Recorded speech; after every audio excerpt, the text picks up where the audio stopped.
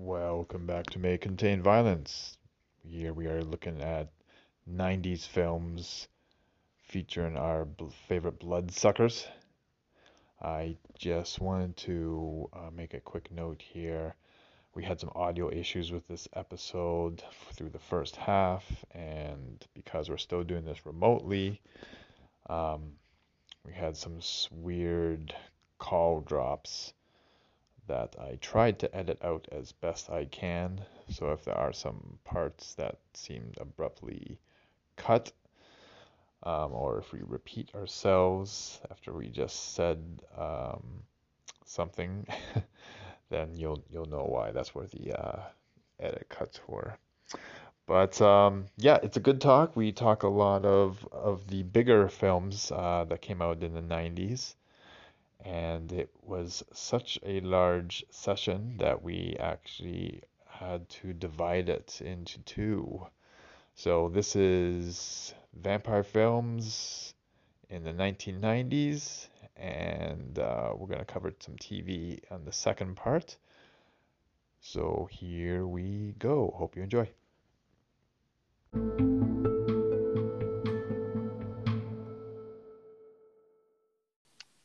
So the year is 1992. We're in the 90s.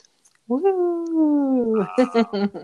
I'm I couldn't find an earlier one, so and we did already kind of talk about it already when we were talking about the books hmm alluded, but Bram Stoker's Dracula came out hmm in 92, directed by Francis Ford Coppola, hmm and to this day is probably still my favorite version of Dracula, if not my favorite vampire movie of all time. He's just so good. He's just the king, and he knows how to. He knows, like he's the Godfather of Godfather. So A direct relation there, direct hmm connection. he's the Godfather of Godfather, and I mean, yes, and stylistically, that movie's just so visually amazing, as far as I'm concerned. So Yeah. Dracula, you talking about? yeah, Dracula. Yeah, Bram Stoker's Dracula. He Directed. brought a visualization to it that is both old and new. I would agree with that. You know, I was reading that he told the costume designers to keep away from traditional attire and bring me stuff that you've seen in paintings and your Mm-hmm. nightmares. So he was really trying to think out of the box. He wanted to get as far away as the kind of campy, cloaked vampire, um, Yeah. pointed collar, widow's peak hairstyle as he could. Yeah. I mean, well, we did get Bunhead Dracula, which was He did, but kind of pretty. odd, but still funny. Well, it's funny because my mom will make fun of that Dracula, like the Gary Oldman Dracula with the bun, and she'll like we've watched the movies, and she'll do like the shadow part where he's coming up behind Jonathan Harker, and she'll be like, "I'm Dracula," and I'm like, she'll kill herself, like she'll just start laughing so hard because she's like, well, me and your dad saw that in the theaters, and it was just hilarious. Because and that's how I know something's not scary. Because my mom is like, this is not scary. She'll laugh. If she laughs, it's not scary.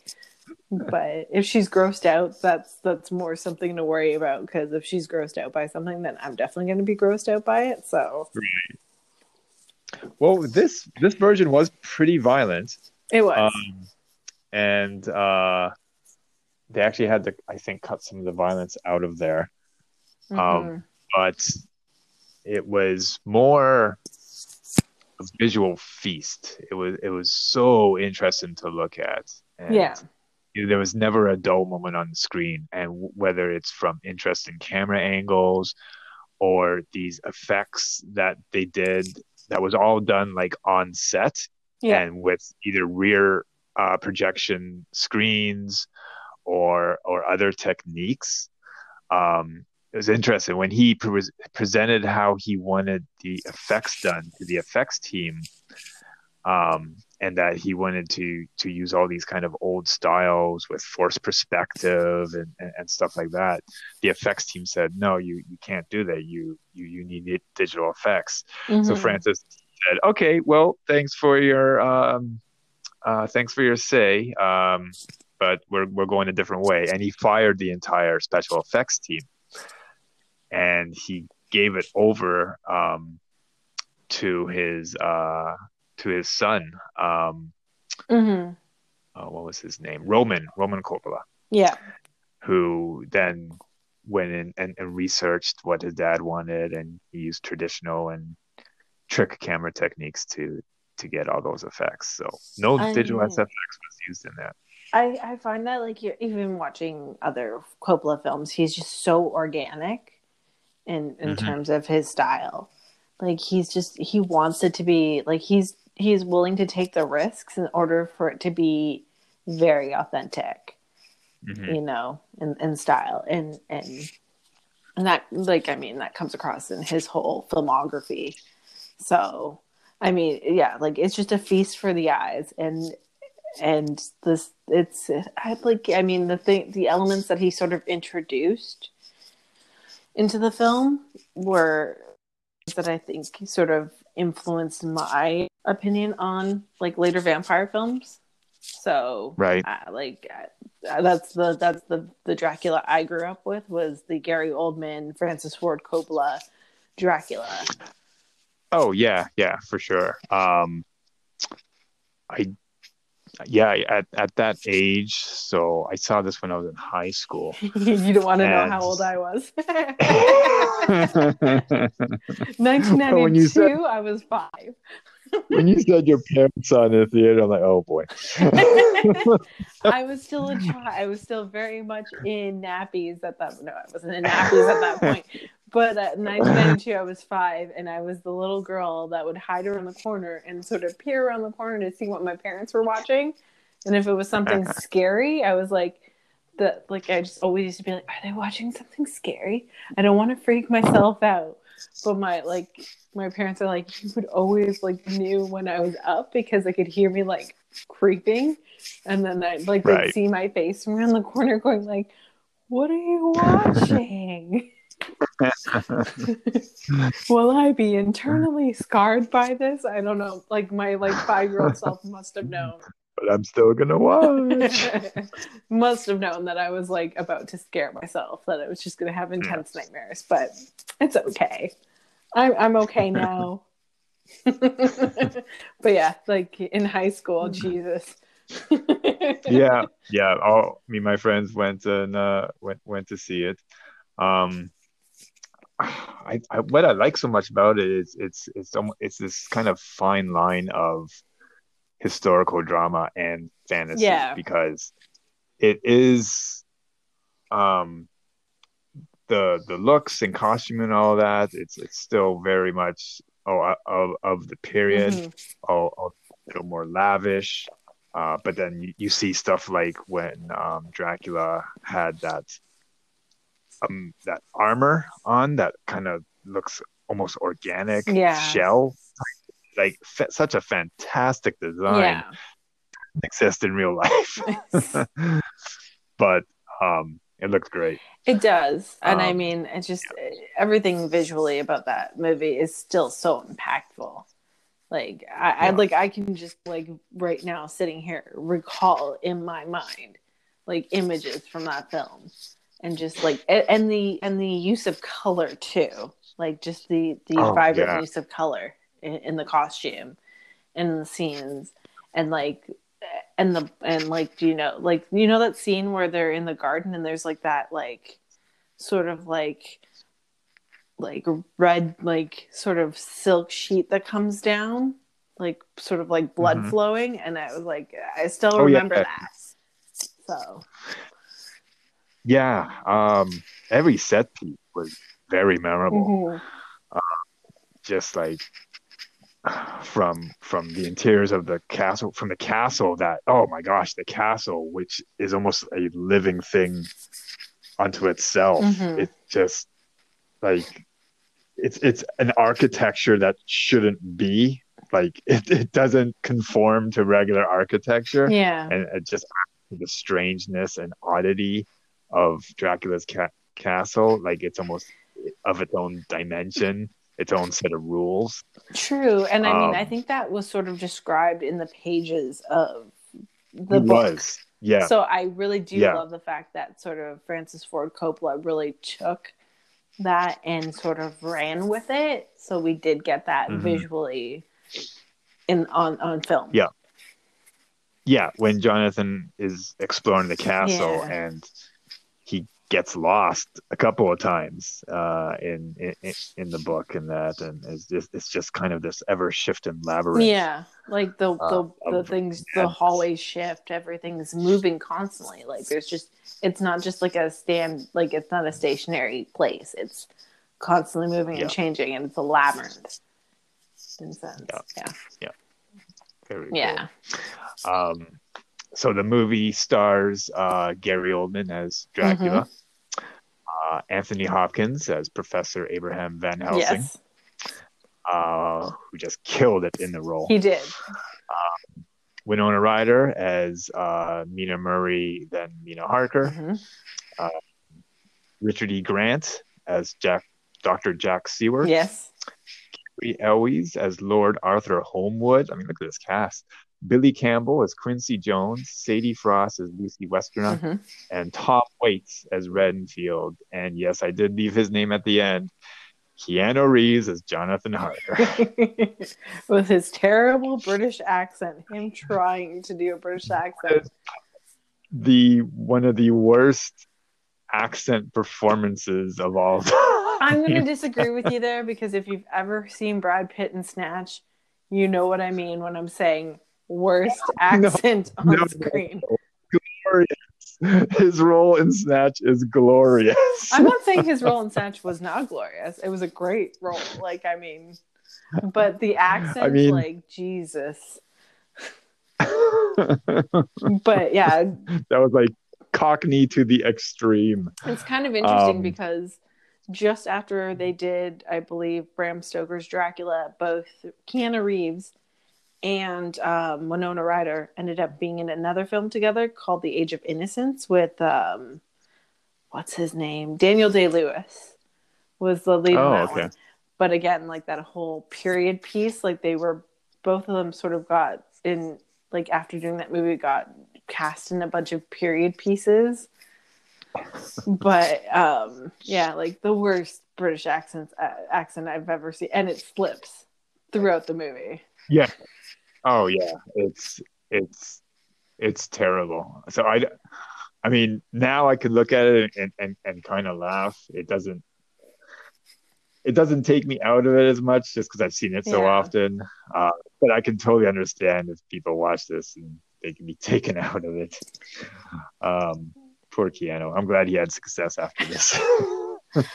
I just think Keanu is like a figure upon himself now. Like he's just, like God bless social media and the resurgence of Keanu Reeves, because he's just, his commitment. It's not Nicolas Cage level commitment, but he commits. So, like, but Right. he'll never commit to something he can't pull off. Nicolas Cage will commit to everything and commit hard, hard. So Yeah. he'll double down. He'll double down. He'll do it for you. And Nicolas Cage is a Coppola. So Yeah. just doubling down and committing to it, even though you're just not a good fit. So Yeah. But other than, an interesting note, do you know who was offered the role of Jonathan Harker but turned it down? oh god, I think I remember seeing this somewhere, but I'm gonna let you take the lead on this one because I hate being wrong. No, it's okay. It was Christian Slater. Yes, I can't imagine it. I Uh, really can't at this point imagine Christian Slater in that role. another American. Is like, what, like, why not press someone British? Um, but he later regrets turning it down. I Um, don't know why, but like, yeah, it would have been a chance for him to start another thing with Winona Ryder after Heather's, but it's okay. We're good. but also to work with Coppola too, Yeah. right? Well, I think he did work with Coppola later, but I could be wrong. Like, but Christian Slater, I just can't imagine Christian Slater in that role either. No, I know. Both of those choices are like, well, they wanted someone like kind of that would get the female in. They wanted someone who would get the female viewership into the movie, Yeah. and they want a young kind of in the now type of personality. I don't think that would be a And, sell today because I don't like I don't know. oh, I don't think it would be a sell I today. think you don't think? I think they still I think they still do these stunt hirings. Well, I don't know. Like I find that like these days women are like the fact that they're trying to cast things so that you get the viewership. You hear Hmm. so much like negative like views around casting, like with Robert Pattinson and Twilight and what's his name in Jamie Dornan in 50 Shades of Grey, like where they're just like, oh, he's not a fit. You just hear like Hmm. they still got viewership, but like like I think today like we're just much more open to being vocal about like, yeah, that's not going to work for us. Oh You yeah, know? I think we are on a they're on a better path than they were back in the 80s and 90s and that, and probably less. They're more open to casting authentically rather than um, well, just who's the hottest face. Yeah. But not totally. I mean, I think it still happens. It probably depends on the studio. Mm, yeah, I think so too. I would have to agree with that statement. That part I'd have to agree with. Yeah, it depends on the studio for sure. Yeah. Um, but yeah, definitely in the 90s, and we're going to talk a couple of movies that were very much driven by an actor's ability to get people's butts in their chairs. Mm-hmm. Yeah. We're um, talking about you, George so Clooney. We're talking about you. talking about you, George Clooney, and we're talking about you, Tom Cruise, but they're yet to come up here. I Um, think that's more of my so attraction. it was Winona Ryder who brought the script to Coppola's attention. Mm-hmm. So there was I don't know how much you know about The Godfather or Godfather 3 Yes, I specifically, do. Winona Ryder was but originally cast as was it? It's Maria Corleone, right? yes, yeah, yeah, But yeah, and yeah. yeah, she uh, opted out of the film while it was being filmed, so they had to reshoot with and they brought in Sophia, Yeah, right? Sofia Coppola, yes. Yeah, yeah. So there was a bit of the bit of a strained relationship between Winona and Francis Ford. Mm-hmm. So they decided to have a lunch and kind of just like talk it out, Mm-hmm. and was it was more built up than it actually was. He didn't like hate her or anything like that. But so they kind of smooth things over, Mm-hmm. and at the last as she was leaving, she handed him the script and said, "I think you'd like it, and this is why I like it." And he like this was one of his favorite novels to read at camp, apparently. Mm-hmm. Yeah, so it was Winona who brought it to his attention that Yeah. a script even existed. I think she like had a scheduling conflict because of another movie she was working on. So they really tried to make it work, and she ended up having to back out. of Godfather 3, like at like the like 11th hour basically, and then they cast Sophia, and there's a whole lot of drama there anyways, based on her Yeah. casting. And what like it doesn't, I don't know, I don't think her performance detracts from the third movie in any way. I think just the entire plot line of Godfather 3 sort of like didn't always make sense to me having watched it, but Have you heard about the new re-edited no, one? I have not. Yeah. So Francis went back and re-edited the film and apparently bringing footage that was cut. So yeah, we are getting basically a director's cut of part 3. Mm-hmm. Um, I just saw that advertisement. I can't remember where I saw it. I'll have to send that link to you. But yeah.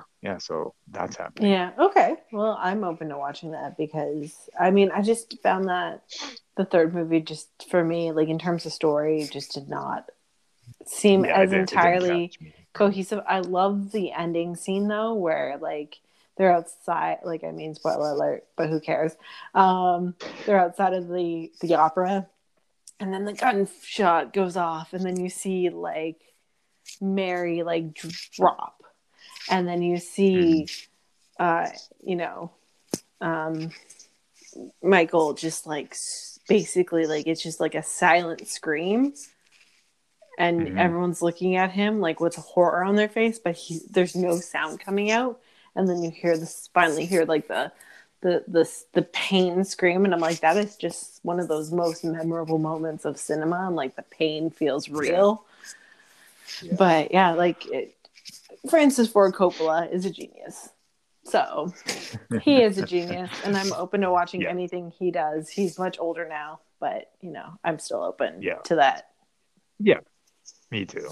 But he never, as far as I know, he never went back to like a genre type film. This was pretty much Yeah, it, wasn't it? I'd have to say so. But I mean, I've heard so many things about like how he does casting, and especially like one of his first films was The Outsiders, and how he had like several different groups of actors, and they were like they did like like a whole like weird like audition type thing where they were all like he would swap people out and change people here and different groups of Oh, actors, interesting. and it was more. I just recently rewatched it. It was more of like an acting camp, per like the way Oh. that like I've listened to Rob Lowe's. I don't know if you've seen the Patrick Swayze documentary, but like they definitely talk about how they like had different groups, and it was sort of like an acting sort of seminar. Basically, that's the way Okay. that Rob Lowe describes it. It was just him just trying things out and seeing who was a good fit. But he just definitely is like, this is my vision. This is the way I see it. This is the way it's gonna work. And he's true to himself in that process. And yeah, and this is why some studios are nervous getting him as a director because he generally goes over budget and over time. Yeah, but I mean, we need those movies. I'm sorry, but we need those movies. Yeah. Oh no, I mean, like to an audience, we don't really care. I mean, we just want to see a good movie. It's the studios who are always up in arms about coming in on time because we have to get out at this slot. But as an audience, like we don't give a shit. No, we want a good. We can wait. We want a nice product. We don't want we don't want it nicely packaged with a bow on it. We want something that's authentic and real and speaks to us. I've never ever heard someone say, well, I'm not going to go see this movie. It was supposed to come out in May and it's July now, so I'm not going to go see it. No one, never heard that complaint. I know. Well, the hardest thing about the whole COVID thing is like now all the movies that I've wanted to see have been postponed, and I'm like, God damn it! I just want to see them now. Can I watch them?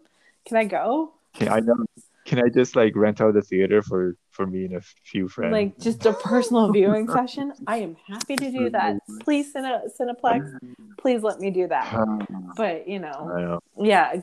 But I mean, Coppola, like, I mean, just in terms of I don't think any other director could have handled Dracula. In terms of his in terms of what the script entailed, it's the most loyal to the book that we've ever. It includes all of the major characters. There's no character swapping or role swapping or just deletion of characters or anything. It's like everyone of import from the book is in there. Still, some changes were made. Obviously, it's always going to happen with an adaptation. Yeah, some slight changes, but nothing too major. And I don't know if you remember, like there's like a little bit of like a lore tied to this movie, but the wedding scene between Keanu Reeves and Jonathan and Mina was actually conducted by a real priest. So yeah, what? So there's a little bit of like a joke between Winona and Keanu. Like she'll text him on his birthday where she'll be like, "Happy birthday, husband," and he's like, "Thanks, wife." You know, where they're like, she goes, "I think we're technically married based on the fact that it was conducted by a real priest, a real Orthodox priest."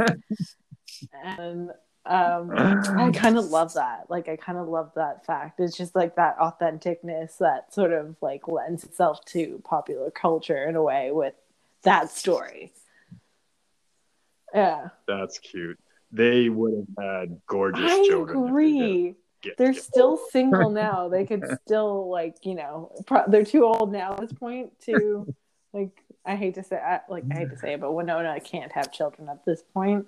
But what would have been if they had just gotten together? I just feel like even though like he wasn't a good fit for the role, he just has major chemistry with whomever his acting partner is. Like they seem to just really work well together on screen. The love feels real between those two characters.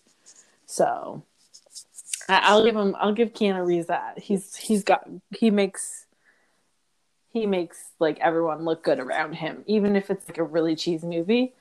You feel that chemistry he has with everyone he's working with.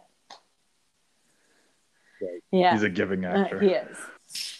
So I can't wait for Chapter 4 to come out. Okay. So I know. It's like, well, you made 3 solid movies. And with John Wick, it's like, how far are you going to push it? Are you going to 5 movies? Or? I mean, I think 4 is enough. I feel like 4 is a good, solid, like.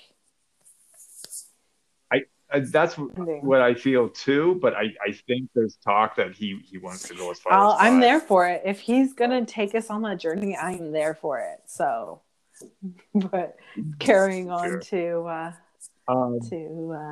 What did you want to go from dusk till dawn, or did you want to talk about? Well, I was kind of going chronologically here, for something different here. So yeah, that was 1992. Now, 1992 is also when Buffy the Vampire Slayer the movie came out. Did you want to take the reins on that? I did see the film. I think I saw the film twice. I've got it now on DVD. So and it wasn't on Netflix. I was so excited. It's still on Netflix. It hasn't been pulled from their lineup. Yay! But like, I watched it and I'm like, this is so 90s. Like, this is. Like right there, like this is what I remember: the fashion, the music, the dialogue, you know. So this was Joss Whedon's first. It was his first directing foray, I believe, and it was his first. Like, it was the first time he was known as a script doctor in Hollywood. So he worked on Roseanne. He was one of the writers on Twister. So, like, this was his first foray into taking something he had written, an original script, and directing it and the whole bit. So there's a bit of like now everything that's come out about him recently. Like there is a bit of that time and like how it was a difficult set to work on, the movie itself, and not just the show. But yeah, it's just like it's such a, to me it's still like Buffy holds such a like a soft, like warm place in my heart. So I can talk about the movie at length. Luke Perry, Christy Swanson, who is also like another scream queen from the 80s. She was in a few horror movies, but it was like the first time that we saw the pretty blonde girl taking on the monsters as opposed to running away from them. So, and the thing that was a little bit different about this movie was the fact that the vampires, like, I mean, in other incarnations, like the vampires dusted or turns to dust, these vampires get, like, she stakes the vampires and they kind of just drop to the ground and their bodies are still there. Like, they're, yeah. Oh. Yeah. Oh, yeah. Okay.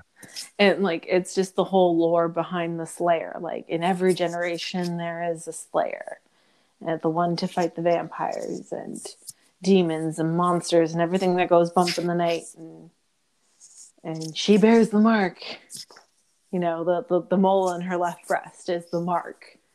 And I love that scene between that exchange between her and Donald Sutherland where he's like, "You bear the mark," and she's like, "That ugly mole thing, I had that removed." And it's just so like it's so classic Valley Girl. But I just the movie, like it's just such a campy, fun ride to take, and it's visually 90s.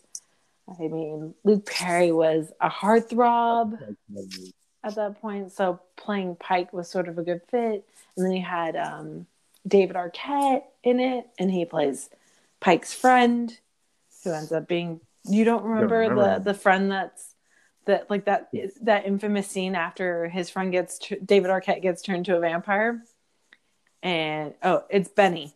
His name is Benny in the movie. So Benny's sort of floating outside the window, and he's like, "Let me in, man. I'm hungry." And he's like, "You're floating, man. I don't know what stuff you're on, but you're like literally not on the ground. What the heck?"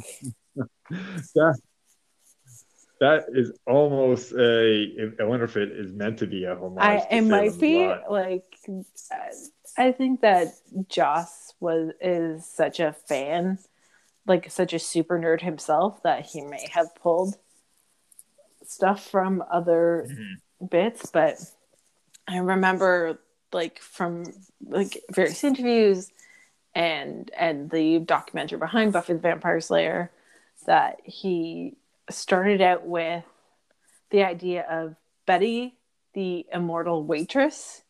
So she's a woman that lived through time, and she's a waitress at a diner in California. And it sort of developed into like this sort of Slayer mythology where one dies and another one takes its place. Another girl takes her place. Okay.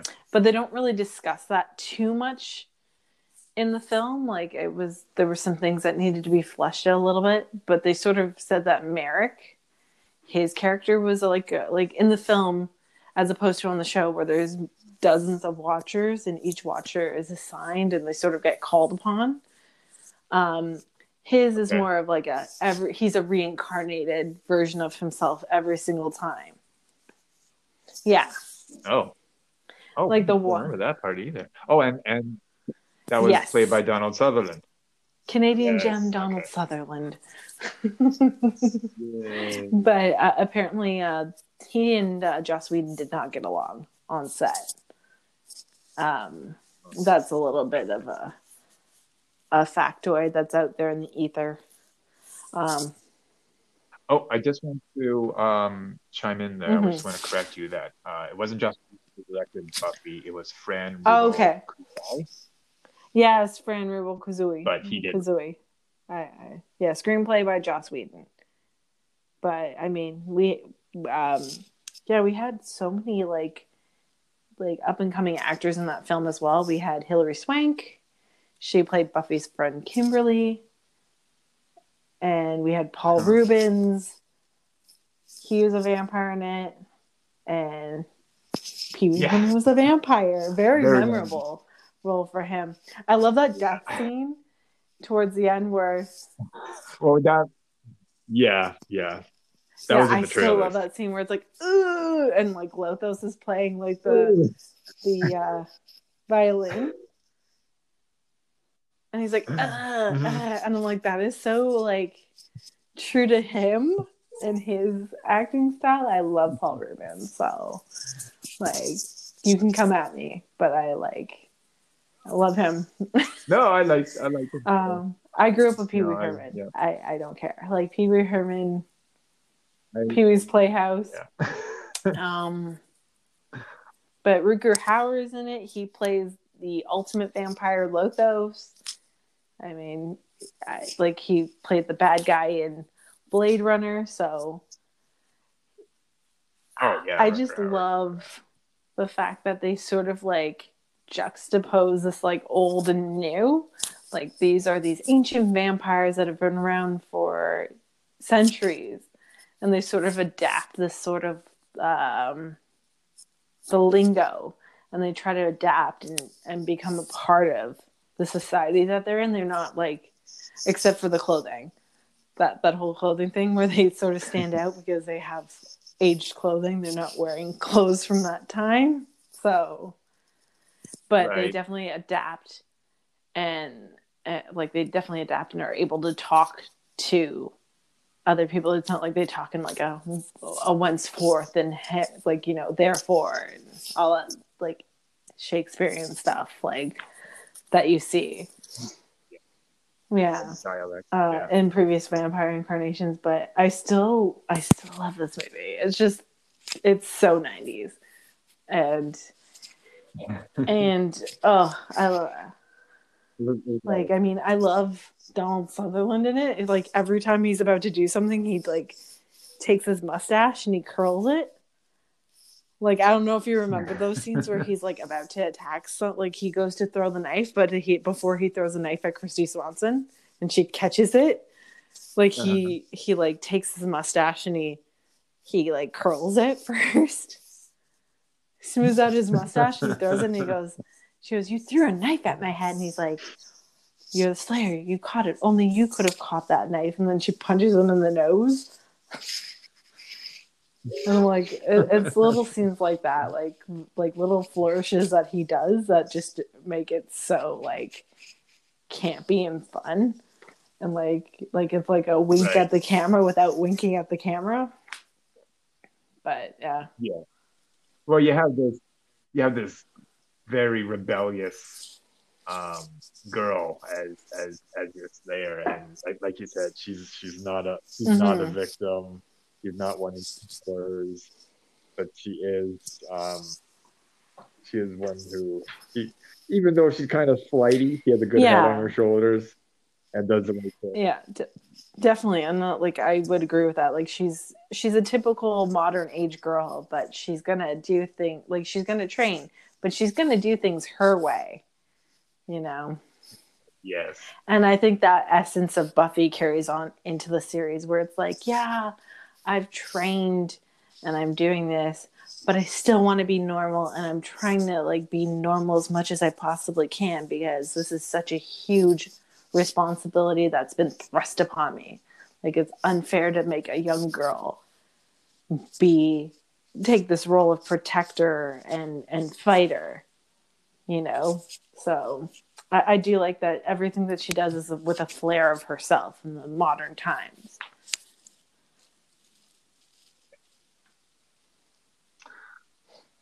All right. Well, I don't have much to add. It's been a while. But I think I've been convinced. Oh, I forgot to add. Stephen Root plays her principal. I don't know if you know Stephen Root, but do you remember Office Space? I believe you have my statement. Oh, yes. Yes, yes, yes, yes, yes. He plays the Yeah. principal in that movie, and he's just I know like, him. he brings the comic relief. He's But I love the end of the movie where all the like the vampires are on the ground, and he's like throwing out detention slips. He's like, detention, detention, detention, detention. And it's like so perfect. It fits. The whole movie fits for the time, and the performances are memorable.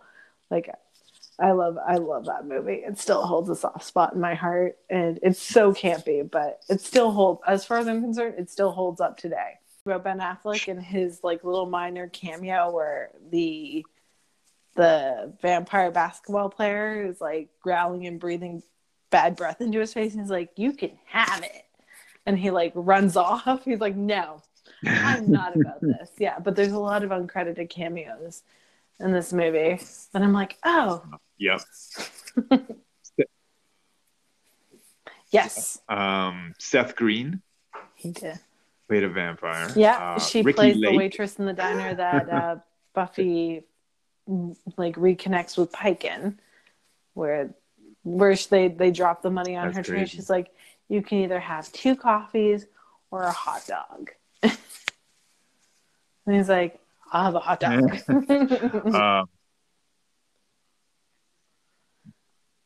Alexis Arquette, who I Yes, guess I'm is trying to related remember to what scene he's in. I can't remember. Like, there's a bunch of cameos in this movie, but I think Alexis got it because David was in the movie, but that was before she transitioned to Alexis, so she was still Oh, pre-transition Alexis. He's credited as Vampire okay, yeah, DJ. now I know exactly which one that is. That's at the dance at the end, the big final battle showdown. Yeah. Right. Thomas Jane? And Thomas Jane. What scene was he in? What is he credited Yeah. at? He played a character. He actually had a name. He played a character called Zeph. I can't remember. I'd have to rewatch it now because like I remember Ricky Lake and now I remember Alexis Arquette and a few others, but I'm just like, Thomas Jane is not ringing a bell for me right now. I don't know what scene that would have been in, but I like that movie. Like it also introduces like the fact that the parents are also not really in the loop. That happens like in most horror movies where it's like they're kind of like Buffy's mom, like Joyce is a little bit more like socialite-esque, and she's like, "Bye, honey, kiss noise," where Buffy sort of was like, she's talking to her boyfriend when he's over watching a movie with her, and she's like, "He thinks my name." She's talking to her dad. She's like, he thinks my name's like Anthony. Like just describing how like out of the loop and out of touch her parents are with raising her. Like she seems very much like the kid that raised herself.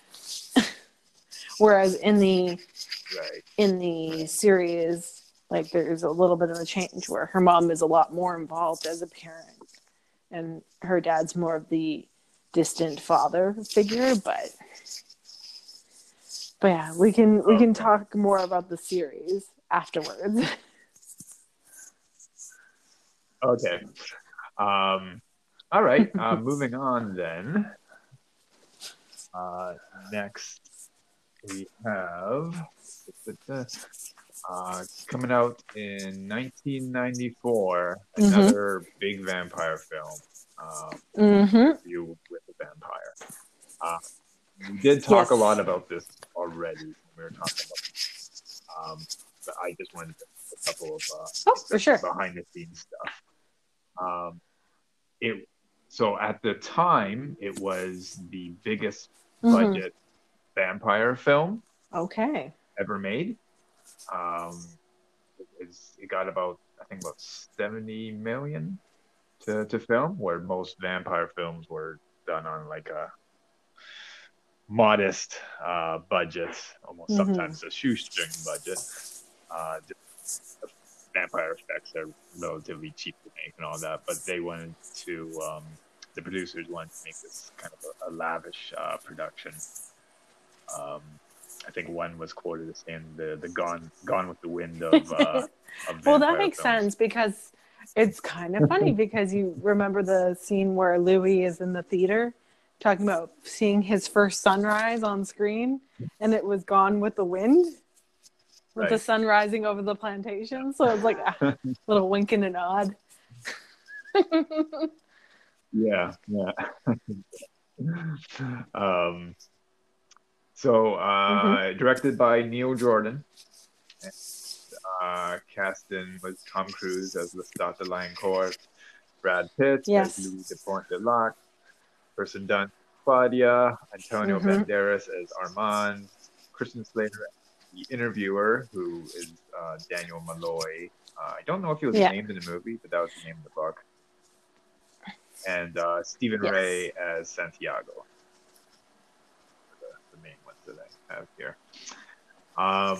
As is well documented, Anne Rice was not pleased with the casting of No, Tom she was Cruise like as just Lestat. vehemently like against it. She was like, "No, that's not my Lestat." Yeah, exactly. She wanted, I think, a European actor. I forgot who it was, but studio being studio, they wanted someone marketable, and this is what I meant. So, casting people to get their butts into the seat. Cruise was paid $10 million Yeah. for this role. And it's kind of funny, like he was the bigger star because I just feel like Brad Pitt was more established than he was at that point. Brad Pitt apparently was not happy Mm-hmm. with the script version of Louis. After reading the books, he thought Louis in the books was much more introspective and Mm-hmm. questioning, and just had more depth to him. Where the Louis here is almost the bystander to Lestat's over-the-top personality. I can agree with that. I can see that. Totally agree with that. But yeah, I mean, Louis, I think that Louis is the voice of that book. Like we go along with him on his journey, and he is much more what it means to be eternal, and sort of that brooding in relation to that. And yeah, in the movie, they try to it is not it is more of a let's see how outlandish Lestat can be. It feels more like a Lestat story than a Louis story, especially when he's on the screen. There is a big part of the film where Lestat is not in it, especially when Louis and Claudia go searching for the other vampires. We don't see Lestat until Louis goes back to America, and then by that point, Lestat's a shadow of his former self. So I think in those scenes, Louis got to shine more when he was away from Lestat.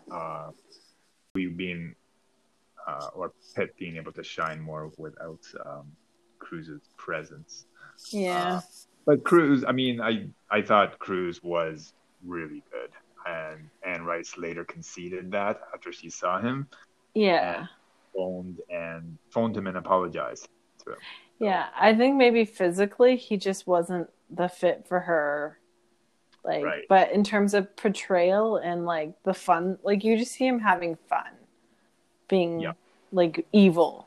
I wouldn't say evil, but having fun being a predator. Yes. In a sense. Yeah. A couple of the actors that she suggested to the studio to be Lestat instead, I thought these were kind of interesting choices. John Malkovich. Okay. Peter Weller. Okay. Or Jeremy Irons. Jeremy Irons, I can see yes. Yeah, I of those three, I would go with Jeremy Irons. Like, I mean, he's just he's got the most flair Yeah, for yeah, sure. I agree. Um, and I think we mentioned this before, but River Phoenix was supposed to be Daniel. Yeah, he was. Unfortunately, passed away Yeah, before filming, and yeah, then Christian Slater graciously jumped in and took over the role. yeah. And he gave his entire paycheck to one of River Phoenix's charities. He did, yes. Yeah, yeah. So they were friends. Yeah, it was a shame because I mean River was a talented actor and Oh, really gave his all to everything that he did. yeah, yeah. He would have done really great things. Um, Yeah, that's why. So they gave him an end credits dedication at the end of yeah, the film. yeah. Yeah. Kirsten was the first actress to audition for Claudia, or for try out. I think they just found her in like a cafe or something, Yeah, and she ended up getting nominated for a Golden Globe. yeah, she did. And I mean, I think she was a good fit. Like she was an unknown, and I mean, I think that they needed that, like that innocent, like face, and she definitely had that. She has that face. Like even now, I would say, like even as she's like gotten older, she still has sort of that like wide-eyed, innocent sort of look to her, and Mhm. she plays that. She plays that well. She plays the ingenue very well. Right. Yeah. No, I agree. Overall, I really enjoyed the film. Um, Mm-hmm.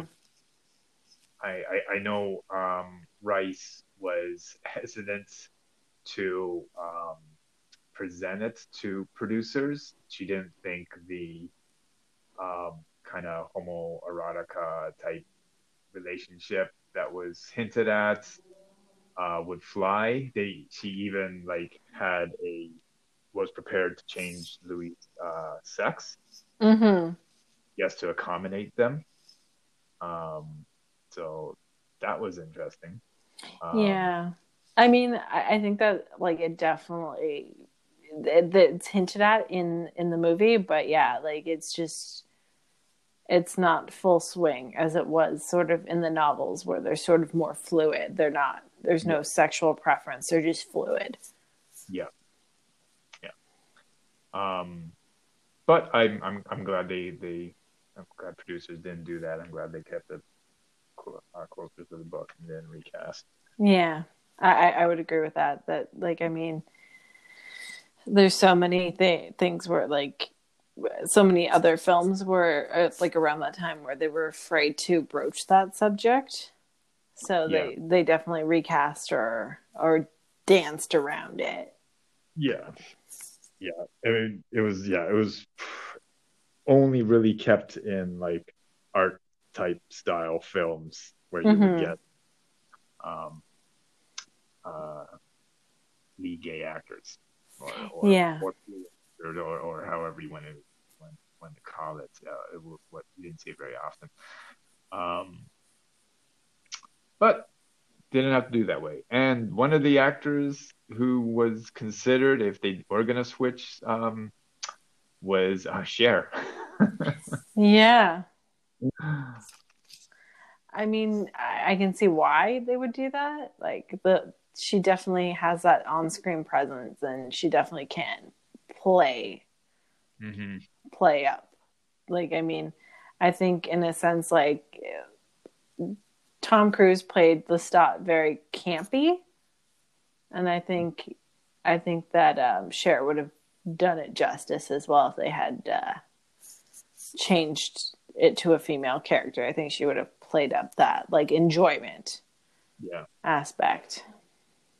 yeah. Would have had to do a lot of script changing though Yeah, with the reason why Lestat took Louis and the land. Oh well, Yeah. but it didn't happen. So Didn't happen. They kept in the male companionship aspect. I wonder if Cher would have sung a end credit song. I wonder if she Specifically. would have done Live and Let Die. Because I Ah, mean, oh God, I mean, just a side note.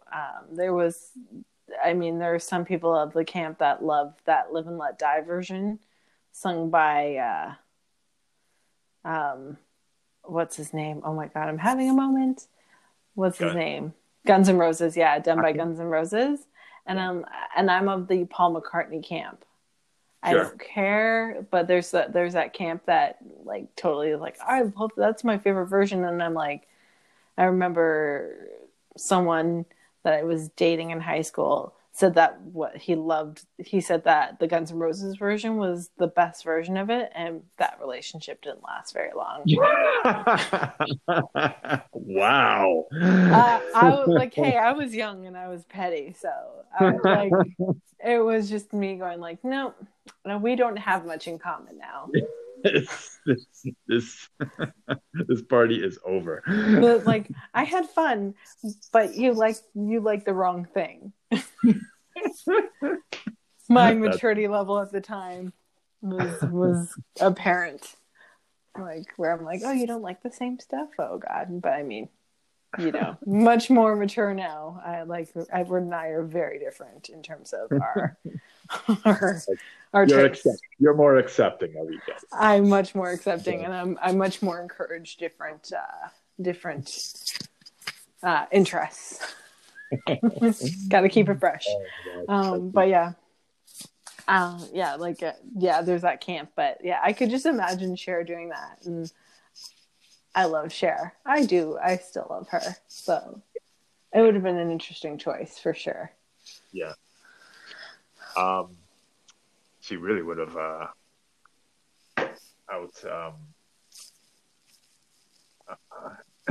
height Tom Cruise. Oh, I think everyone except for me out-heights Tom Cruise. You'd have to do some of that camera trickery they used in Dracula to make him look Well, I mean, he uses stilts. Okay, we know that he uses platform shoes to appear taller. Like it's okay, but he's into tall women, so yeah. There you go. So Stan Winston Studios did the makeup effects. Oh yeah. They were mainly into animatronics and more practical, and they're getting into digital as well. They worked on I think they worked on Jurassic Park as well as Industrial Light and Magic. But one thing I lost you again. Oh, there you go. You cut out for a second there. Man, don't know why. I'm using my data too. I'm not even on Wi-Fi. I don't know what's going on. But yeah, it's just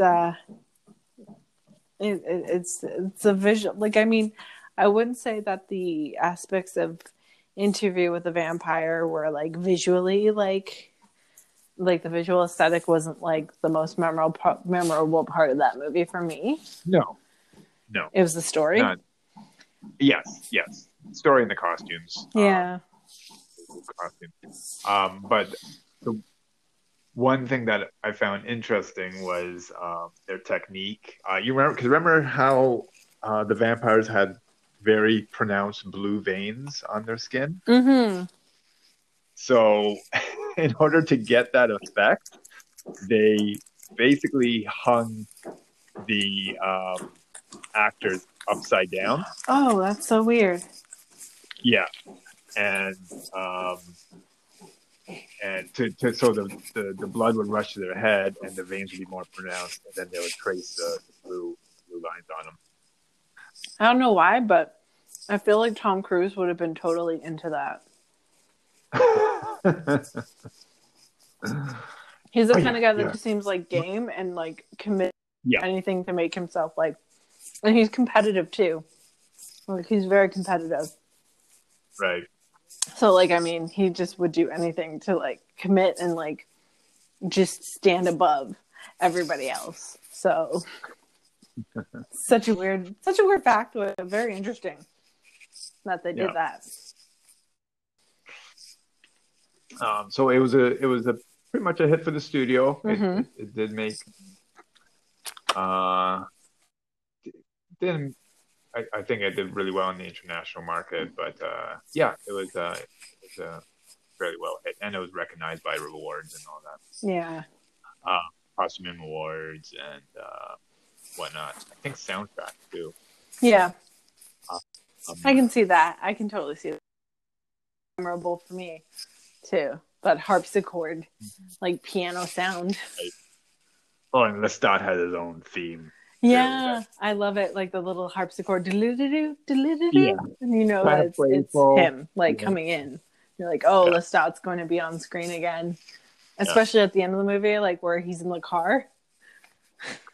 Yeah, what did you feel about that ending? How did you feel about that? It was very different from the book. I know, but I love that. I still love that ending. So dramatic and so on brand for Lestat that I'm kind of like, I'm okay with that ending. Mm-hmm. I am okay with that ending 100%.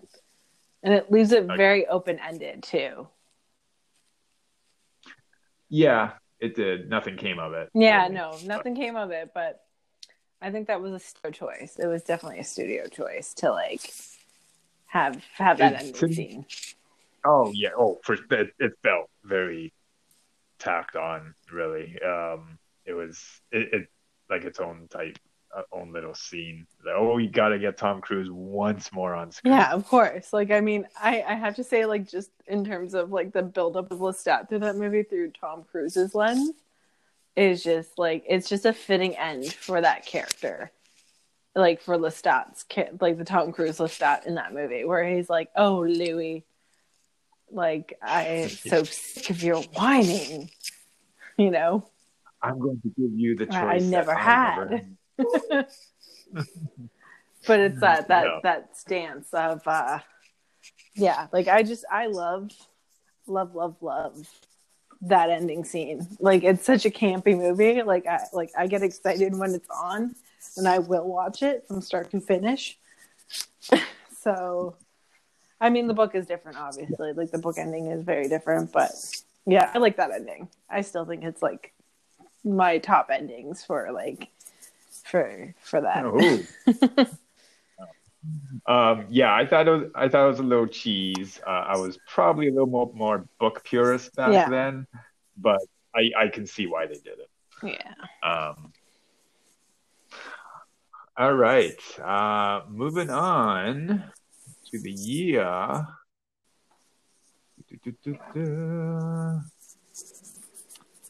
1996. Okay. Did you have any things in between 94 and 96 you want to talk about? Not really. Like, I mean, those are just like key moments that stand out for me in terms of film, cinema, books, and like I can't think of like I mean, my vampire reading didn't really start till much later. Like, I mean, I started with Dracula and sort of like made my way into other stuff. I never really got into the teen, like young adult fiction stuff. Right. But yeah, like nothing really stands out for me in terms of between 1994 to 1997 in that respect. All right. Well, in 96, we had Robert Rodriguez's From Dusk Till Dawn. I get really excited talking about that. Oh, John Carpenter. Oh, I should talk about John Carpenter's Vampires, but I believe that came out around the same time as Dusk Till Dawn. I feel. Yeah, I think it was 1997. Okay, well, let me just double check that. Okay, cool. Yeah. So yeah, Rodriguez directed this, and the script was done by Quentin Tarantino, and it was the first script he got paid for. And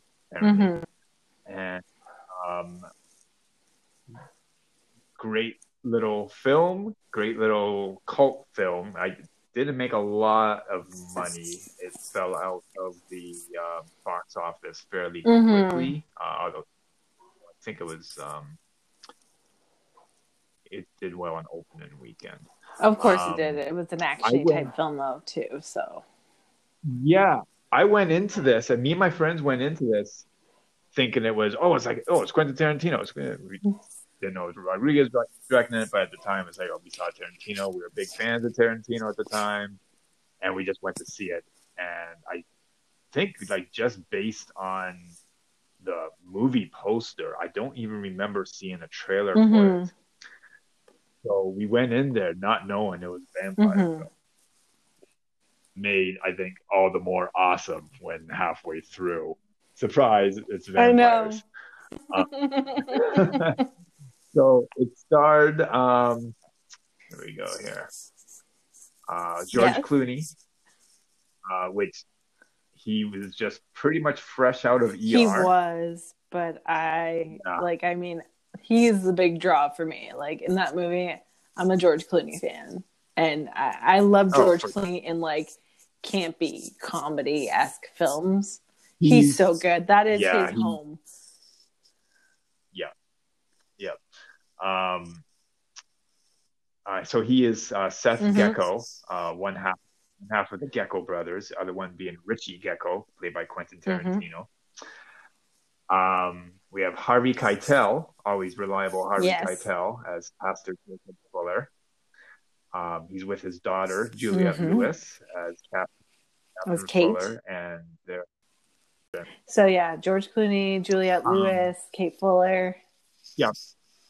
Ernest Lewis, Scott Fuller, and then a whole bunch of cool character actors or usually behind the scenes guys. But we got Tom Savini as Sex Machine. I love it. Best name ever, possibly. And one of the most memorable scenes from that movie. Oh my God, the crotch gun. The crotch gun, the crotch revolvers. We got Fred Williamson as Frost. He was the Vietnam vet there. Danny Trejo, because it's a Robert Rodriguez film, and you can't have a Robert Rodriguez film without Danny Trejo. Yep, nope. He was just kind of a background character. Razor. Cheech Marin, who played 3 characters in the film. He did. He was a little bit of a Wizard of Oz type guy in that movie. Yep. And I mean, who can forget his spiel at the front of the Titty Twister bar? He's talking at length of all the different forms of female genitalia. Yep. Oh my God, my friends and I were rolling in the aisles. It was just so over the top and ridiculous. I love him. Like, I mean, I love Cheech Marin. I love Tommy Chong. Like, separately, they're great. Together, they're just unstoppable. But they both bring their own brand. And, like, Cheech Marin, like, every time you see him in something, you're like, oh, okay. Let's see where he takes us on this journey. Exactly. And lastly, Salma Hayek as another interesting name. I don't think she has any lines in the film. No, she doesn't. She's eye candy. She didn't need any lines. She was memorable. She was Santanico Pandemonium. I know that name. Oh my God. It's a mouthful, but I like it. It's fitting. It's fitting for her little Viper dance that she does on stage. What can I say? It feels very much like a Tarantino film at the beginning, with a bank robbery, with quipping between the two. You find out Richie is a bit of a psychopath. That he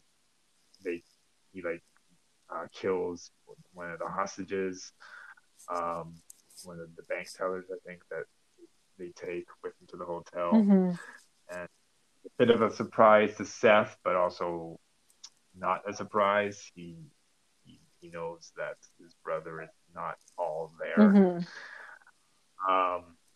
And it continues where the brothers then take this. They're trying to get to Mexico, and a specific place in Mexico, El Rey, I think it was called.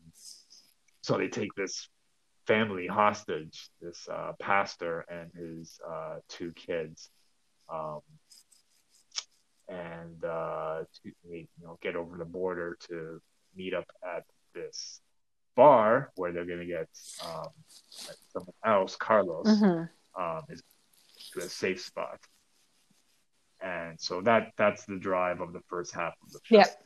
And you see kind of Seth is the definitely take control brother. Yeah. He's the boss, and he's trying to keep Richie in range. Yeah. Because he's lusting over US's character, and real creepy deal with Tarantino's character. I want to say he's funny, but it's creepy.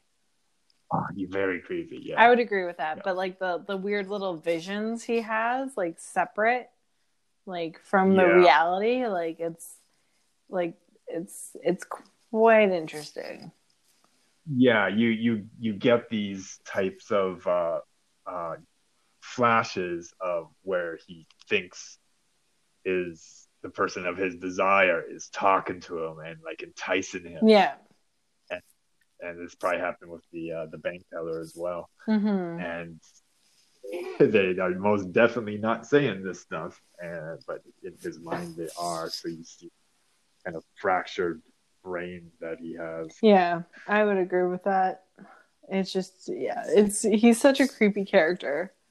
And George Clooney sort of plays the straight man to his brother, like to Quentin Tarantino's character.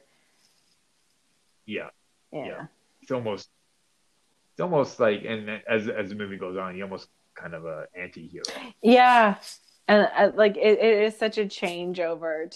Like when that happens, where you're like, but I thought he was a bad guy.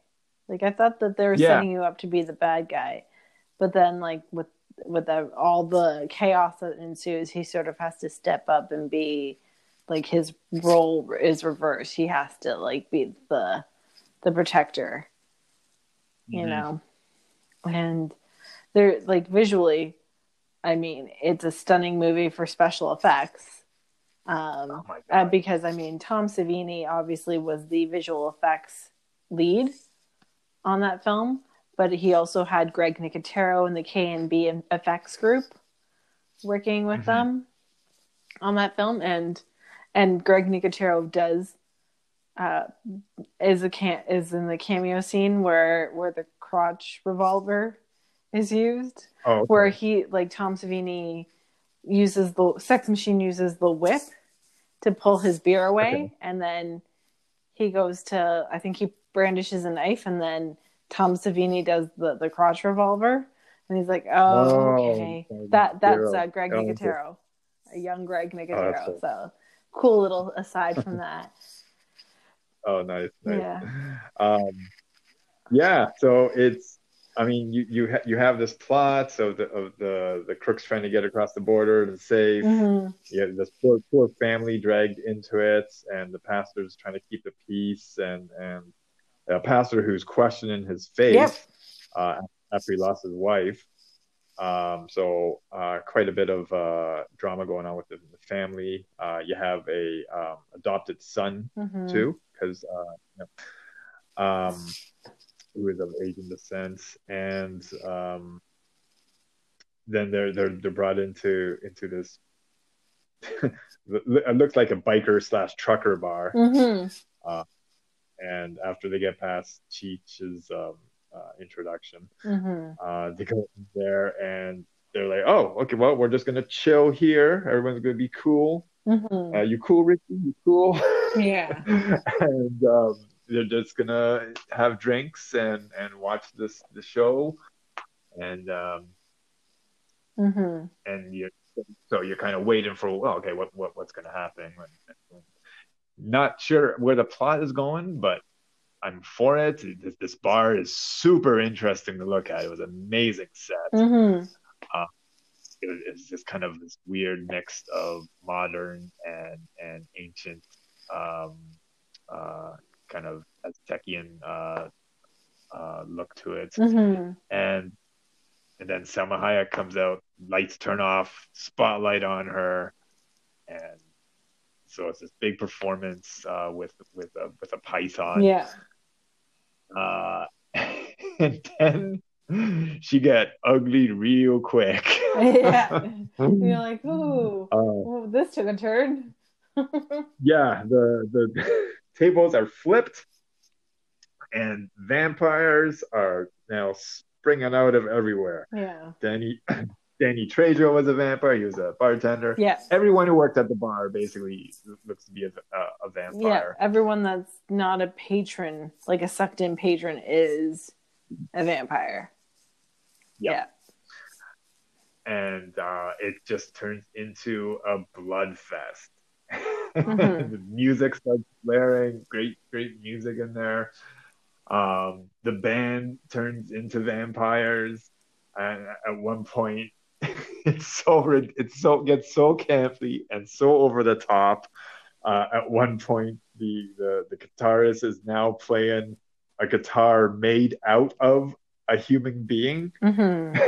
with a leg shoved up its ass Yep.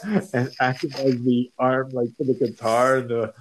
It's so ridiculous, but it's so funny. I think it's true Rodriguez, like Tarantino campy like style too. For sure, for sure. Great fighting, great death scenes, Mm-hmm. so much blood. I think that's that's the thing I love about that movie. It's like it's just blood everywhere, like, and how the vampires die. It's so like awesome. They melt, yeah. They just blah. And it's something that we haven't seen before. It's a whole other like take on vampires that we haven't seen before in terms of dying. And it's so utterly gory, and it's yeah, they just go for it. I think the thing that I love about Savini is like that's just not enough blood. We need more blood. Like anytime you see a Savini like run special effects situation, it's like we need more blood. Yeah, we need it. Like I mean, just more. I almost think is the reason why he says that or he does that is because he knows some of it's going to get cut anyways. So it's like, let's do an excessive. So when it does get cut, there'll still be a fair amount. Yeah. He's a smart guy. He knows how it works. Oh, for sure. Like he like he's Pamela Voorhees Knuckles. That's right. If you remember, he was the beheaded Pamela Voorhees. The Harry Knuckles of Pamela Voorhees. The beheading scene, yeah. But it's just that more blood. So after the initial assault, there's only a few survivors. The family survives. Well, everyone basically survives, but Richie has been bitten. Yep. And then we also have a couple of the patrons. Sex Machine is alive, as well as Frost, played by Fred Williamson. Yeah. So at this point, it almost becomes it's a survival horror. Mm-hmm. Vampires are outside waiting. There's a whole bunch of them grouped up, waiting to make an assault into there, mm-hmm. and they're looking for anything they could use as weapons. Mm-hmm. And it's like literally not the movie we started out with. Like we had no inkling that it was a bait and switch. Like at this. Yeah, if you didn't see trailers that spoiled it, and you just went into this blank, like even the poster didn't really tell you it was vampires. There's bats on the cover, but it just flying around the bar. Yeah, no. So it's like, oh, that might just be for effect.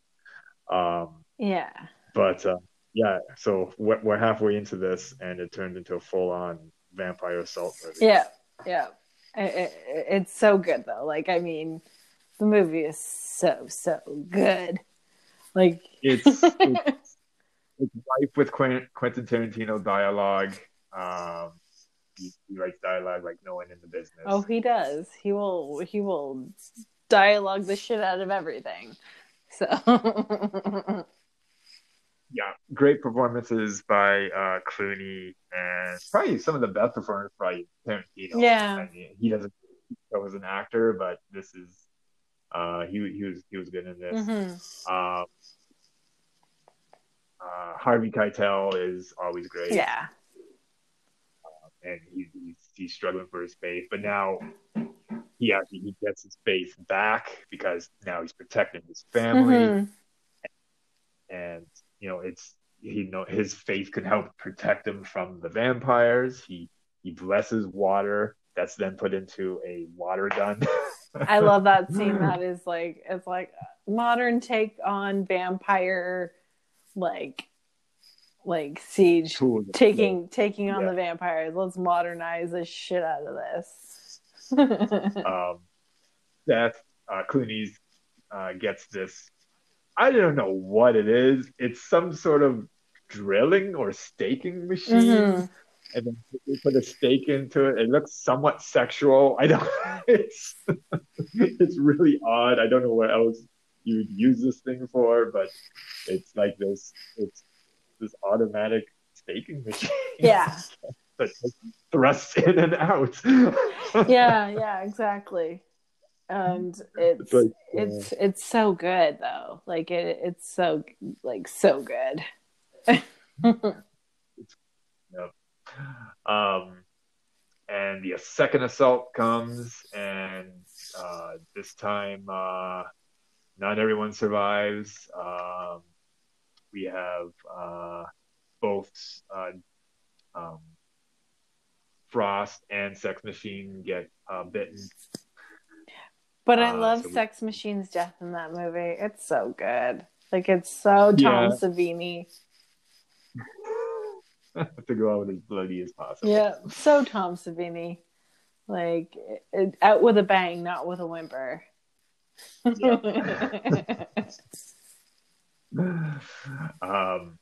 well as Keitel's character gets bitten as well. So now they're in a even smaller room as the vampires are taking over the bar, and it's the last put. Oh, and they at this point they already killed Richie, who had turned as well. Yeah. And now it's down to the kids, Seth, and a bitten but still alive Harvey Keitel. Yeah. They fight their way out. He asked the kids that when he turns, promise, I guess in the promise to kill him. So he does turn, and the son can't do it. Scott can't do it, and he ends up getting bit by his own father, and just pretty much devoured by all the other vampires. He doesn't even get a chance to turn. No. And at the last second, Carlos, the guy they were supposed to be meeting here to take over the border, he comes in, opens up the door, lets in flood of sunlight, and they start to I think they start to bust open windows too, like Seth and that. Yeah. And they get saved by the sunlight. Yeah. They've made it till dawn. They've made it to dawn. Not all of them. Yeah, from dusk to dawn. No, only Seth and Kate are left. Yep. And Kate, whose entire family got wiped out. Seth, whose brother got wiped out. And here I think he's going to take her under his wing and bring her.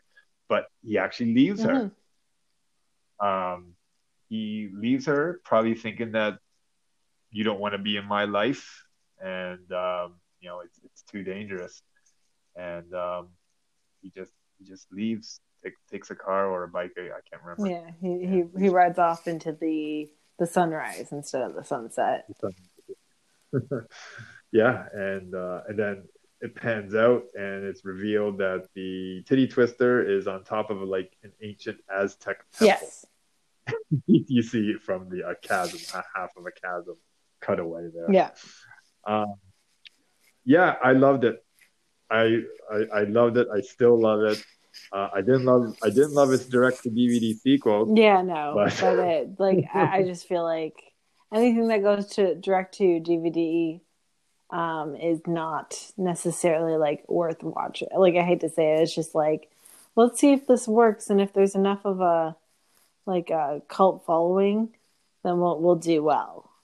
And the thing about Tarantino, like, and Rodriguez, is that aside from Spy Kids, Rodriguez really hasn't done any sequels, and neither has Tarantino.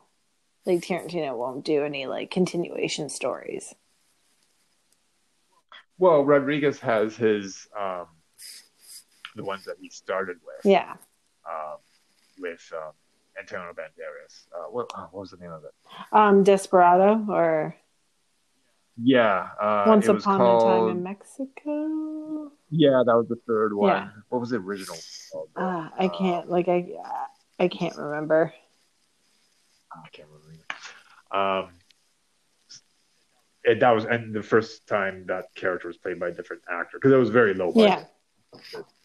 His first film was supremely low budget, but it won awards. Like, I would even say like the Machetes are like sequels, but like they're standalone films on their own. Were those by Rodriguez?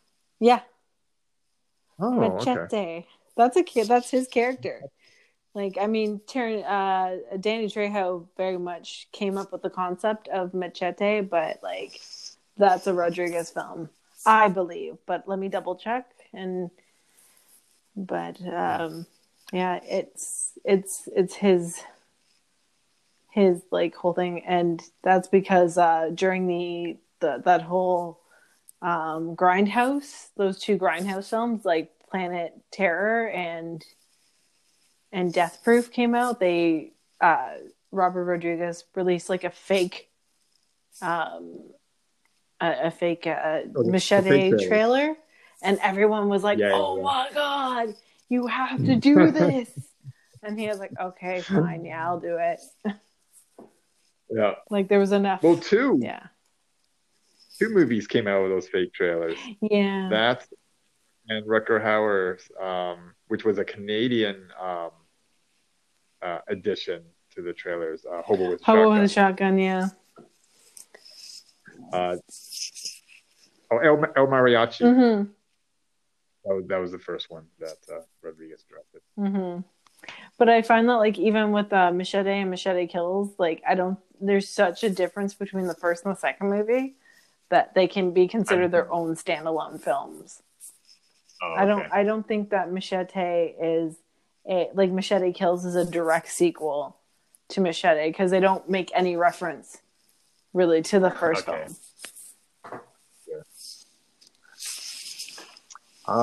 Yeah, so that was From Dusk Till Dawn.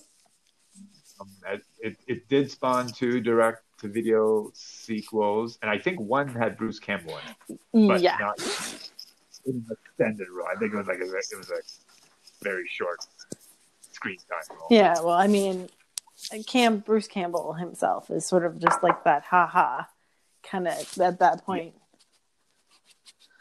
Yeah.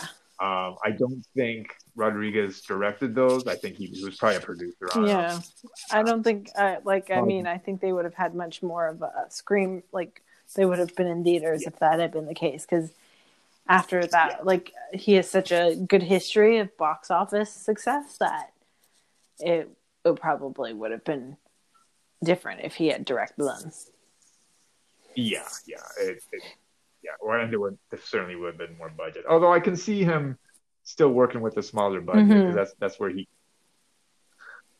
seems like that type of guy. Yeah. And as well as they later on under Rodriguez production company, um, they spun it off or kind of rebooted it into a Yeah. series for Netflix. I haven't watched a single episode of that, but I'm about halfway into season 2. okay.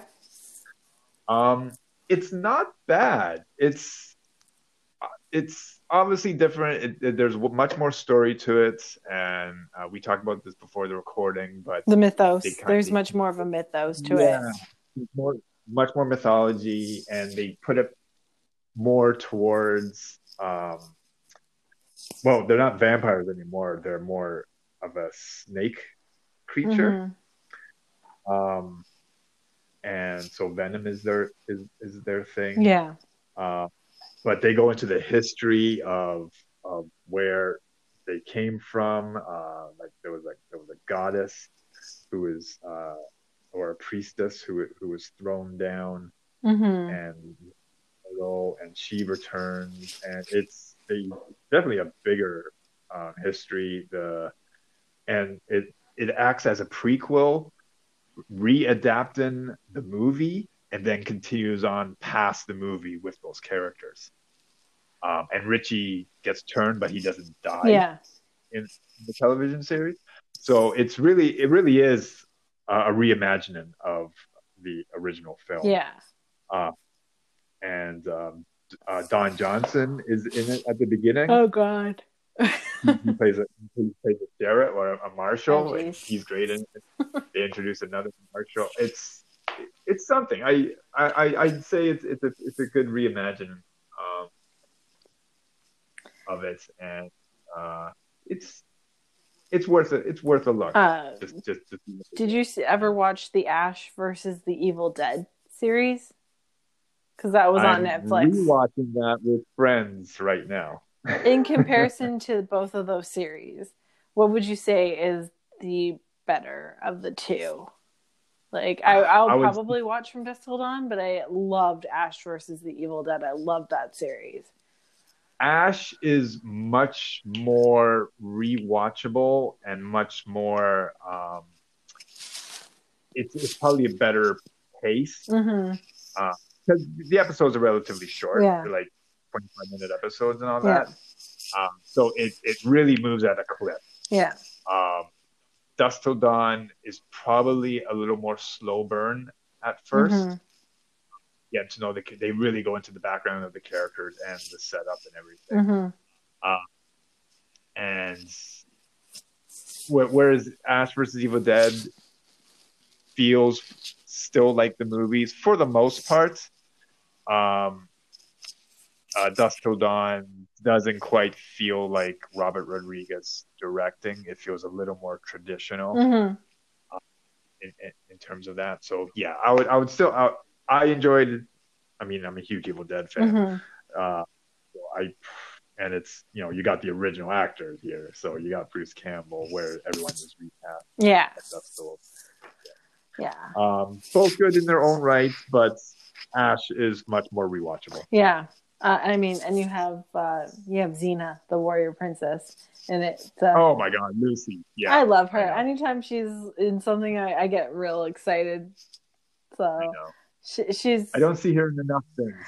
You know what? Like, she needs to be in more things. Can we just start an online petition, Lucy Lawless, in more things, please? More things.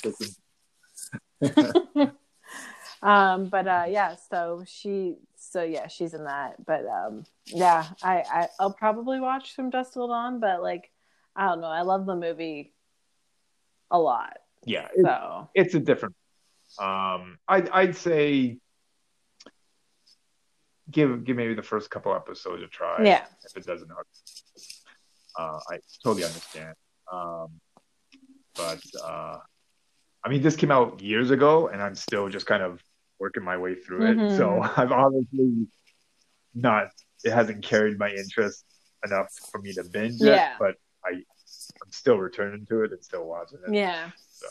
Yeah, for sure. Like like I was gonna say, like around the same time that this movie came out, Bordello of Blood came out. I don't know if you've ever watched I Bordello. never saw it. Oh, so Oh, campy, so good, and you have to watch it. It's Tales from the I Crypt.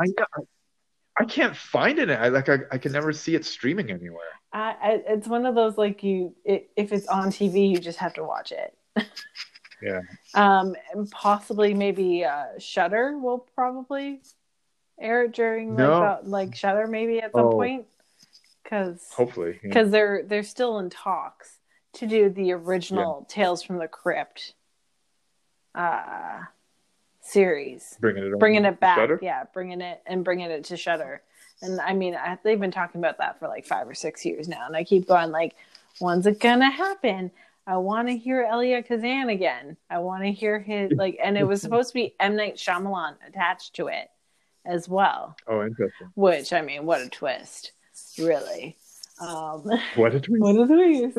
Well, Creepshow is doing well for Shudder. Yeah, and I mean that's also because Nicotero is such a huge fan of the original Creepshow that he like that's his baby. Like, Right. so I don't think I don't think anyone could do it justice more than Greg Nicotero could. Yeah.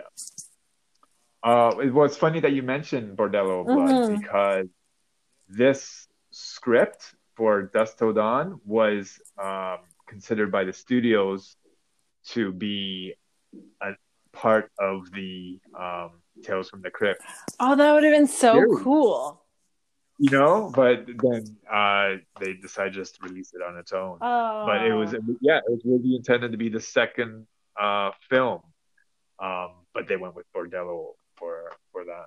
Well, I mean, it's just Bordello Blood is such a key, like it's just in line with that Tales from the Crypt sort of vibe, like that campiness and I mean, they had Angie Everhart in it. She played Lilith, so she was the madam of the Bordello. Only thing I know about this film is I see Dennis Miller with a water gun. Yes. That's all I know. I know nothing else about the film. Oh, it's so good. Like, the deaths are great in it. There's lots of blood, lots of, like just explosion type, like, deaths in it. Phil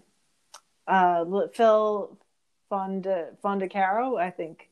He was the little person that was like he was pretty prevalent around that time, like as an actor.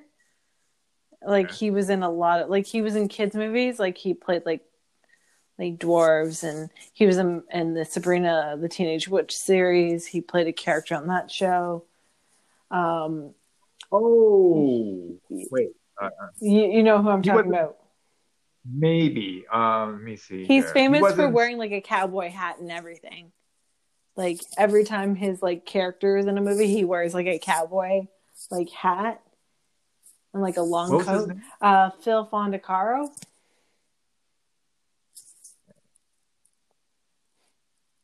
But he was also in an Olsen Twins movie, Double Toil and Trouble.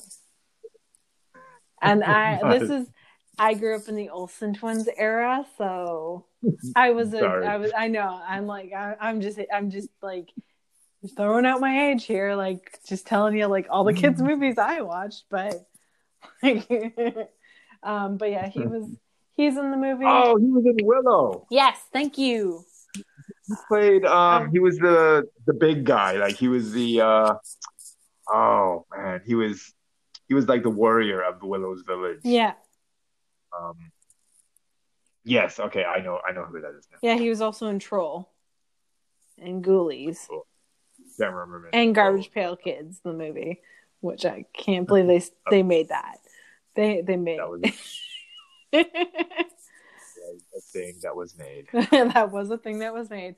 But yeah, Erica Eleniak was in it. She was also pretty, like, one of the it girls at that time. She was in the movie as well. Corey Feldman played her brother in that movie, and he sadly he's sadly like only in the first like 10 or 15 minutes of the movie. He's turned into a he's basically like turned into a vampire, but not like I don't remember if he was turned into a vampire. It's been a while since I saw the movie, but he is like gone in the first 15 minutes of the movie. Like he's done. Chris Sarandon makes a cameo appearance as a reverend in the movie, so it's kind of a tip of the hat to his Fright Night character. Oh, okay, yeah. He's Reverend Current in that movie. Okay. But yeah, the most memorable, like, I mean, because it's true Tales from the Crypt fashion, is the ending scene where Dennis Miller is the. Wait, are you spoiling this for me now? No, I won't spoil it then. I won't tell you anything. But yeah, Dennis Miller.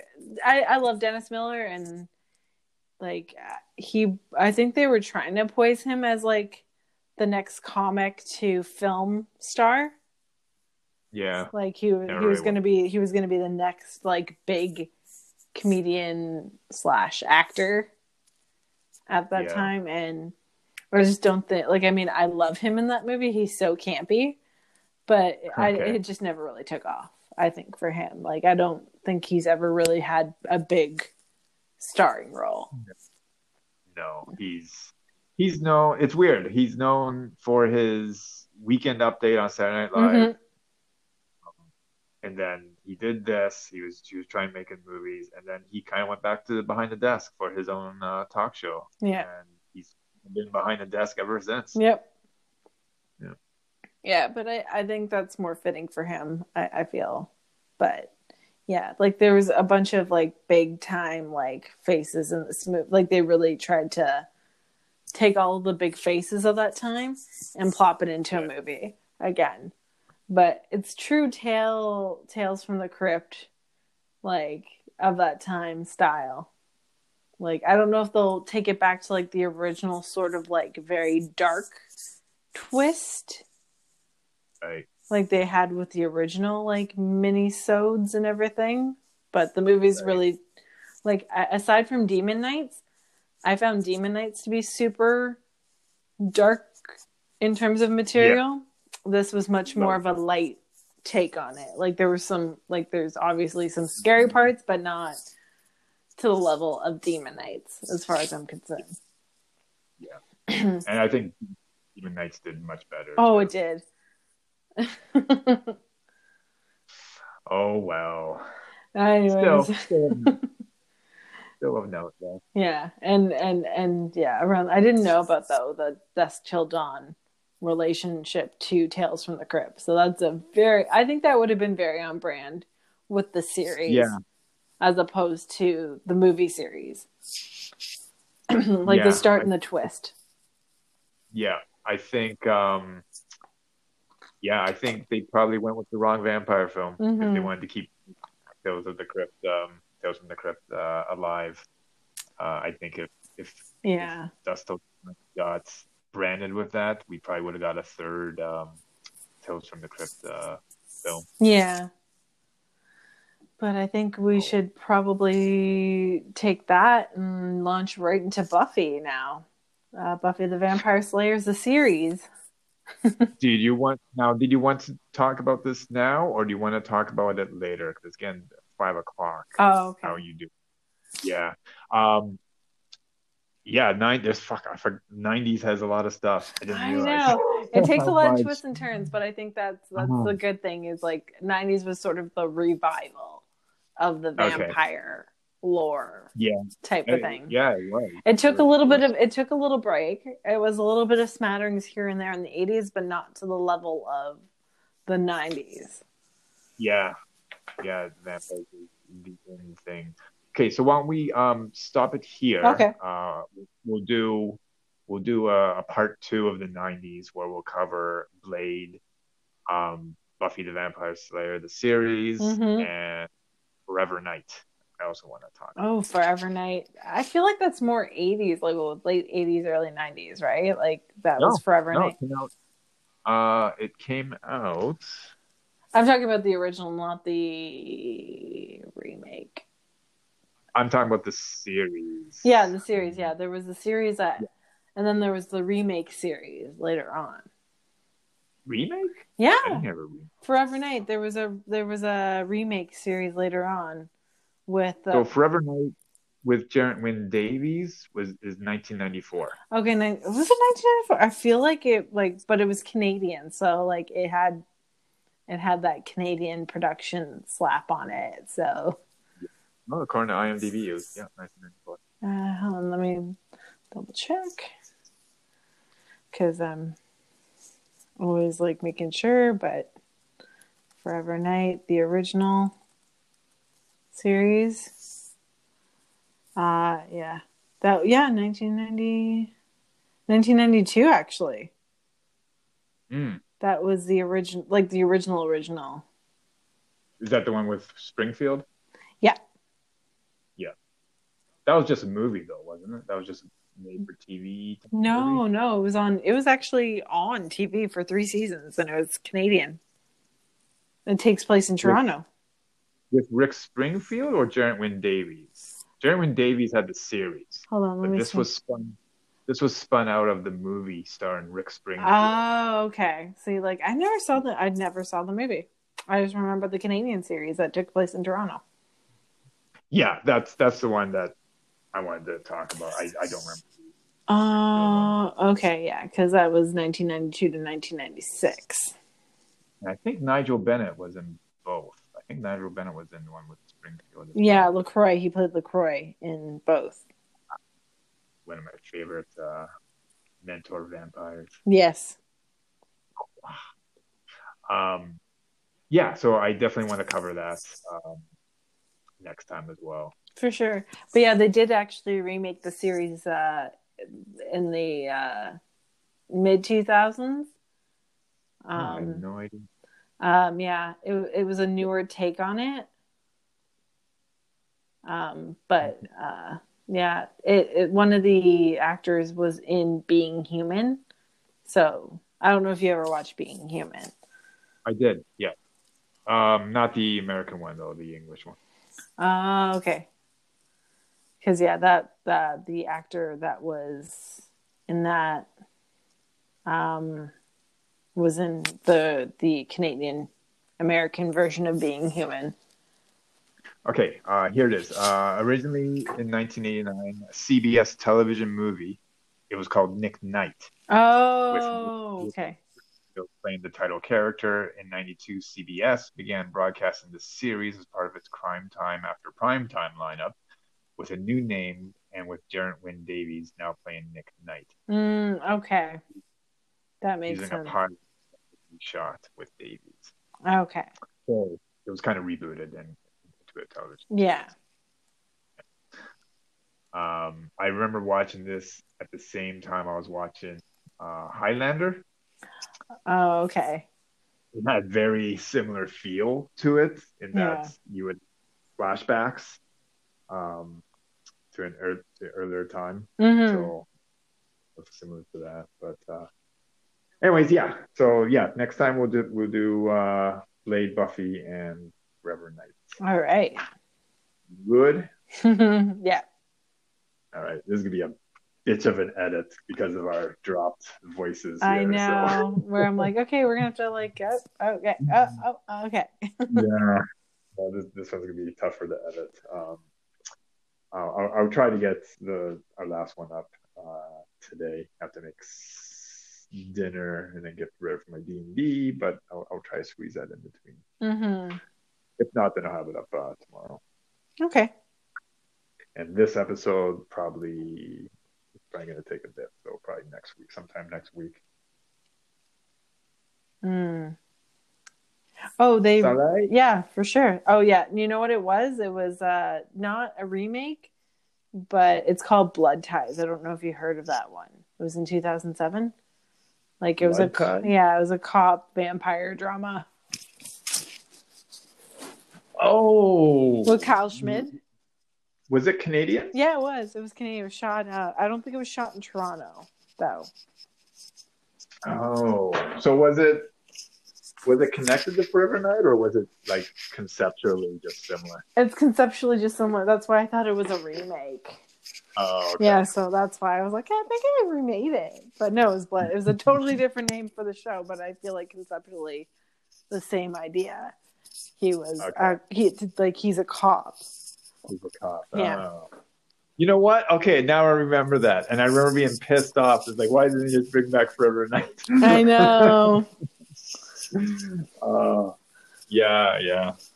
And it was Toronto, and they said it was Toronto too. That's what I loved about. That's why I'm like, you know what? That's why I got so confused. I was like, I'm pretty sure they remade it. I'm pretty sure, and like I'm looking. I'm like, nope, totally different name for the show, but basically the same concept.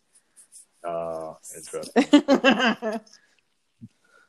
How long did that last? It actually lasted, I think, 3 or 4 seasons. Like, I mean, pretty good for a Canadian series. Yeah. Forever Night was 3 seasons, 70 episodes.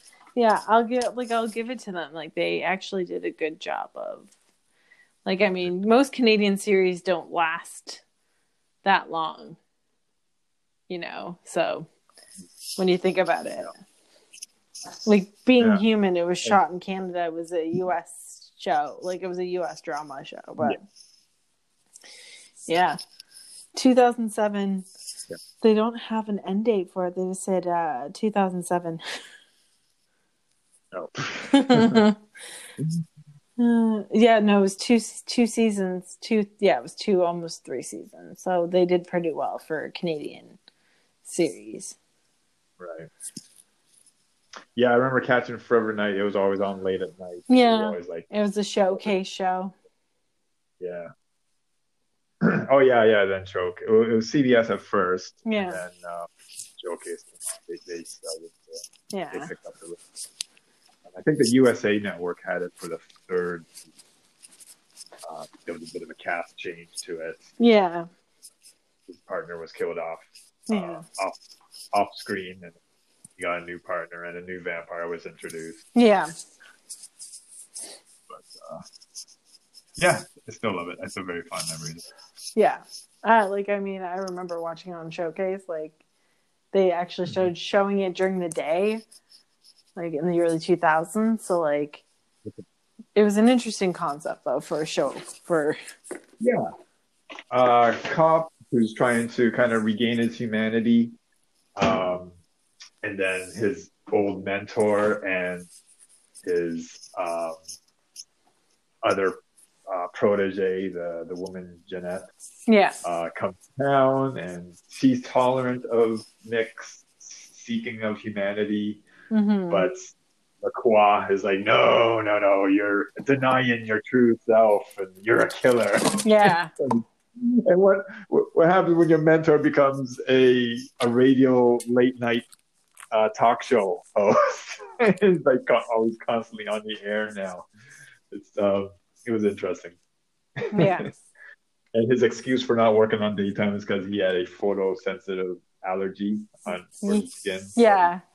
I remember that's how they explained it away, like why he couldn't be there during the day. Like, oh no, we can't be here during the day because he's got a photosensitivity. He can only come out at night. I was like, oh, that's a clever way of explaining away the vampirism. Yeah. I think I would pull that one too. I'd be like, nope, sorry, I'm photosensitive to light. I can't be out. No flash photography, please. Oh, what else can you do? Yeah, exactly. All right, Mallory. Thanks for coming on. Oh, for sure. A little bit of technical problems, but I'll try to smooth it out. Yeah.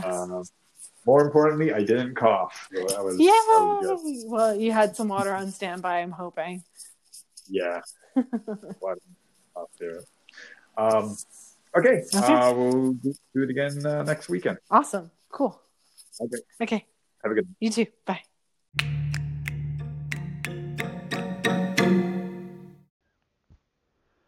That was part 1 of our 1990s look of vampire films. Stay tuned for part 2, where we delve a little more into the action genre for vampires. as well as a good look at some standout television shows. So for Mallory, I'm David Schmidt, and we will see you next time, or hear me next time, on May Contain Violence.